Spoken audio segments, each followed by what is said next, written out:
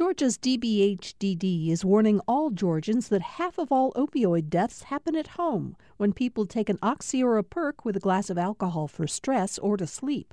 Learn more about protecting families from opioid overdoses at opioidresponse.info.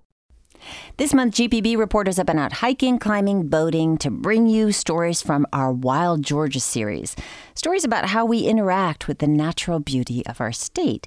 The series wraps today. Grant Blankenship reported on the coyote population, and he's with us from our Macon Bureau. Hello, Grant. Good morning. How are you? Very well. And we're also exploring how popular Stone Mountain, that tourist destination that thousands and thousands of people visit every year, compares with similar structures, with Sophia Salaby. She's here in the studio. Hello. Hi, good morning. Good morning. Grant, I'm going to start with you, though. You reported on a new coyote study, and you started your story explaining how it was done. Right, yes. So they had to catch a bunch of coyotes. Is how this worked. This was the largest study of its kind across the Southeast. Took place in South Carolina, Georgia, and Alabama, sections of all three of those states. And they literally, researchers from the Warnell School of Forestry at UGA caught hundreds of coyotes, tracked them with GPS collars for 2 years, just to, sort of Facebook stalk them, essentially, and see what it was they were doing out in the wild. So the results of that study, what do they show? That coyotes are now saturating the South, right? Oh, absolutely. Yeah. I mean, there's hardly a place in the South where there aren't coyotes. That's one thing they already knew.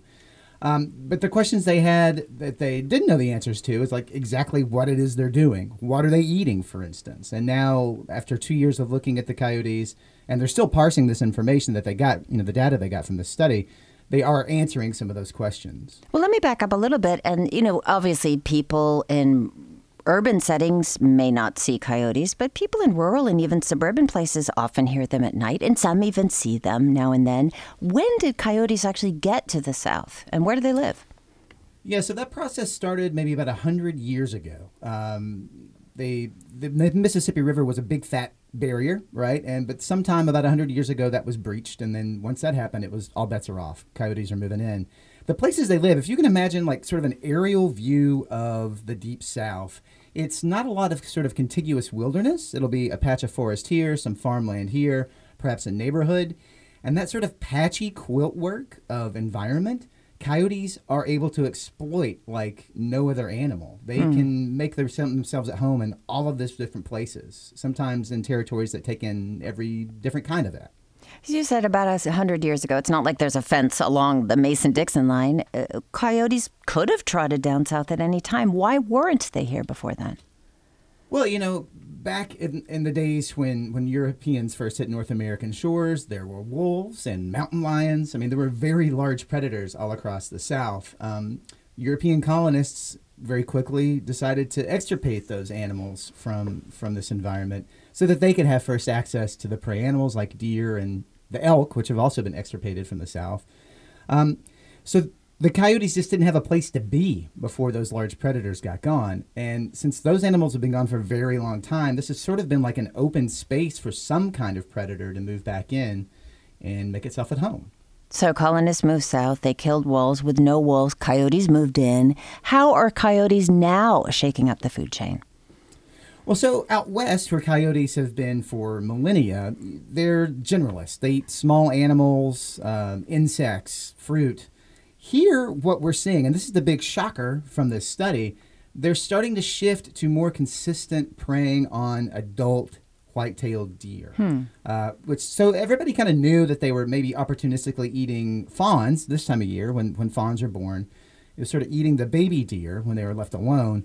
But the fact that in sort of deep hardwood bottoms that they're hunting adult deer is sort of the eye-opener. And that's the thing that they found in this study. And so do deer move? You described that patchwork of dense forests separated by meadow, that kind of thing. Are deer living in that same kind of environment? Are they basically sharing those woods? Well, right, yeah. So deer move across all those different environments too, right? So big openings with grassy stuff to eat. They like those during some times of the day. But the places where coyotes are most successful in hunting deer, from what the scientists can tell, are really dense hardwood forests. Places where, like, imagine you've got a Ferrari in the Kroger parking lot and you're trying to get out of there as quickly as possible. you can't just lay on the gas without running over a shopping cart, right? So that's the case of the deer in these woods. They can't go as fast as they can, and they're sort of at a strategic disadvantage to coyotes in that environment. So one of the things I heard in your report is this distinction between the transient animal and the resident animal. What does that distinction mean? So resident animals are, think of like a nuclear family. They're going to be paired, male, female, and often their offspring kind of living together in groups of maybe half a dozen or so. And those are the animals that are doing this deer predation. Transient animals are, lone wolves. They're animals that are out there on the landscape trying to find a place to call home all by themselves. And so if you are in the city and you see a coyote, like in Little Five Points, that is probably a transient animal trying to find a more wild place to be than the city. So that's the big difference. But what this does, if you kill a resident animal somewhere out in the wild, there's this huge network of transient animals just moving across the landscape, waiting to hop back into that place that you've removed a coyote from, and start the process of making a family all over again. Grant, do we know what the number of population is of those resident and transient coyotes, respectively?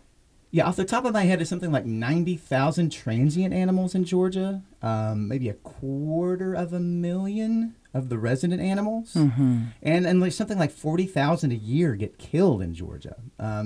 So long story short, there's no shortage of coyotes. This isn't an endangered animal by any stretch. It's very adaptable, and it's being very, very successful here in the South. Yeah, that's the headline of your story. As coyotes change the South is changing them. So they are adapting to this different environment and shifting to deer hunting. Yeah, right. And so the most exciting thing, the most new exciting thing, I'm very excitable, so all this is good to me. But they found that the bodies of southern coyotes are changing in distinct ways compared to coyotes in the West or the North. Their ears and tails are getting shorter. And Michael Chamberlain at UGA tells me that they think this may be part of the adaptations to changing over to this deer predation. These are things that make it easier for them to hunt adult deer. So their growing population feeding on deer and the fact that humans are now occupying more and more previously wild lands is one of the reasons that the DNR is incentivizing hunting coyotes. Does the research that you reported on and heard about make any assessment on efficacy of coyote hunting? Right. So Charlie Kilmester heads up the deer program at Georgia DNR, and he said in the story that indiscriminate killing of coyotes really doesn't do much for wildlife management. You have to think across broad swaths of land, like 70 miles across, and take this comprehensive look at where coyotes are, how you're going to control their populations if you want to do anything with for deer populations. But there's also evidence that hunting pressure on coyotes ironically increases their numbers. How? Well, that was not a part of this study, so I don't want to attribute this idea to what the folks at Warnell were looking at. But there's this idea that they have some mechanism to say maybe double the size of their litters when there's hunting pressure. So the jury's still out on exactly, if you wanted to control coyote numbers in the South, how you would even begin to do it. Michael Chamberlain has told me from Warnell School of Forestry again at UGA that one thing they're looking at is maybe how to manage forests in a way so that it's harder for deer to hunt, coyotes to hunt deer. Again, think of these really dense woods. If there are less environments that are managed that way to be super, super dense and hard to move around in, coyotes might have a tougher time hunting deer. All right, Grant. That was a piece of the research they're looking into next. Grant, stay with us. Grant contributed to our Wild Georgia series. Sophia Salaby is also here. She reported on the Monadnocks. Hello, Sophia. Hi. Now, you hiked Metro Atlanta's most famous mountain for this story. Here's just a little bit of sound from that experience. We're on Stone Mountain, 30 minutes east of the city, and on this spring Saturday, it's busy. But this isn't just a mountain. As Mira Cardenas explains, it's also called a monadnock. Here on the east side of Atlanta, we have the most common monadnock, the one that everyone knows, Stone Mountain, world famous. As you hike up Stone Mountain, notice that the stone is really smooth and worn. You see bare rock. You don't see a lot of plants. But if you look in the crevices, you start to see a plant called Diamorpha. So, Sophia, Stone Mountain isn't just a mountain, it's a monadnock. What is that exactly? So a monadnock is not your typical mountain. A typical mountain is formed through tectonic plates coming together, or there's also sometimes a volcano involved. Instead, a monadnock is formed when this hard rock forms underneath that first layer of Earth. And over thousands and millions of years, that top layer of Earth erodes, leaving something like Stone Mountain, a big granite outcrop that looks like a mountain and is kind of a mountain, but isn't quite. So it's a difference in formation. And it's bare rock for the most part. For the most part, yes. But it's not the only formation of its kind in the area. Mount Arabia, Panola Mountains, also monadnocks. You learned they're not quite the same. So physically, Arabia's a lot older. I think it's estimated it's about 400 to 500 million years old. Panola and Stone Mountains, they formed at about the same time, 300 million years ago, which kind of determined their fate and how we think about them now. Stone Mountain cooled a lot more quickly. It left some great granite that people use. Panola cooled a lot more slowly, leaving the granite fragile. And because of that, when people tried to quarry Panola, like they quarried Stone Mountain, it was too fragile and they had to give up. So that's why you maybe don't think of Panola first, because it's a lot more preserved. It's harder to get on, to hike. Right. So your guide mentioned diamorpha, plants that grow in solution pits, they called. You met a little girl on your hike who told you more about them.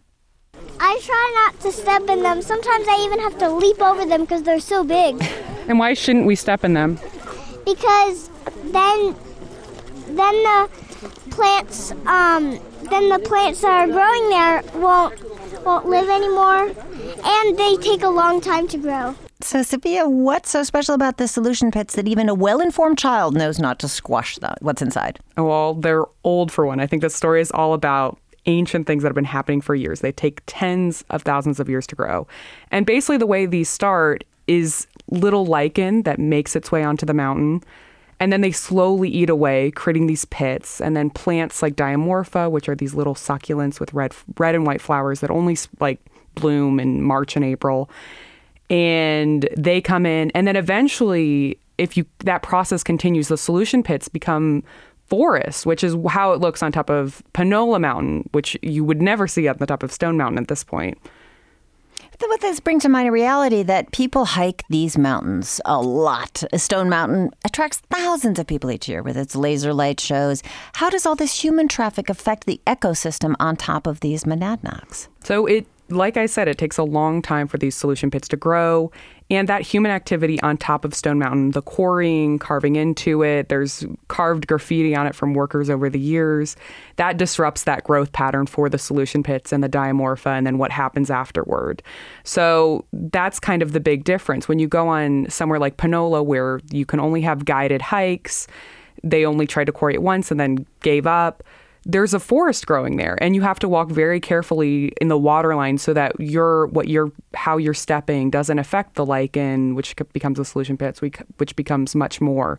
So it's kind of this fantastic little process that really only happens on these monadnocks. And what I found in the story is that you're kind of able to have the best of both worlds, have your cake and eat it too, because Stone Mountain at this point has just become this recreational space. But there are places where you can still see what would have happened if we hadn't done the same things. I'm going to go back to you, Grant. And we've got a minute left. You've been editing features for GPB and reporting on your own. And this is the last day of our Wild Georgia series. So what do you want to leave listeners with as we close out this series? I think it's hard for people to wrap their heads around in Georgia just how multifaceted the outdoors is here. Our environments, we have some of the densest species diversity in the world in some of our forests, particularly in the Piedmont. Sophia's story about the solution pits and the thousands of years it takes to grow a forest on the side of one of these monadnocks. All of these things are so fascinating. And what I want people to do is just go out into Georgia, go out into the world and experience these things for yourselves. And be thankful, as I am, that we live in such a beautiful place. Well, it's a great place to be. Grant Blankenship, thank you so much. Hey, yeah, no worries. Thanks for having us. Sophia Saliby, thank you so much. Yeah, thanks. Both of them reported for our Wild Georgia series, and you can hear the whole thing if you go to gpbnews.org. There are several different features and stories in there, and Also, you can join the conversation about how you enjoy the outdoors. Go to our Facebook group, GPB Radio's On Second Thought. Hi, it's Terry Gross, the host of Fresh Air. We bring you in-depth, long-form interviews with actors, directors, musicians, authors, journalists, and more. Listen to our Peabody Award-winning Fresh Air podcast from WHYY and NPR.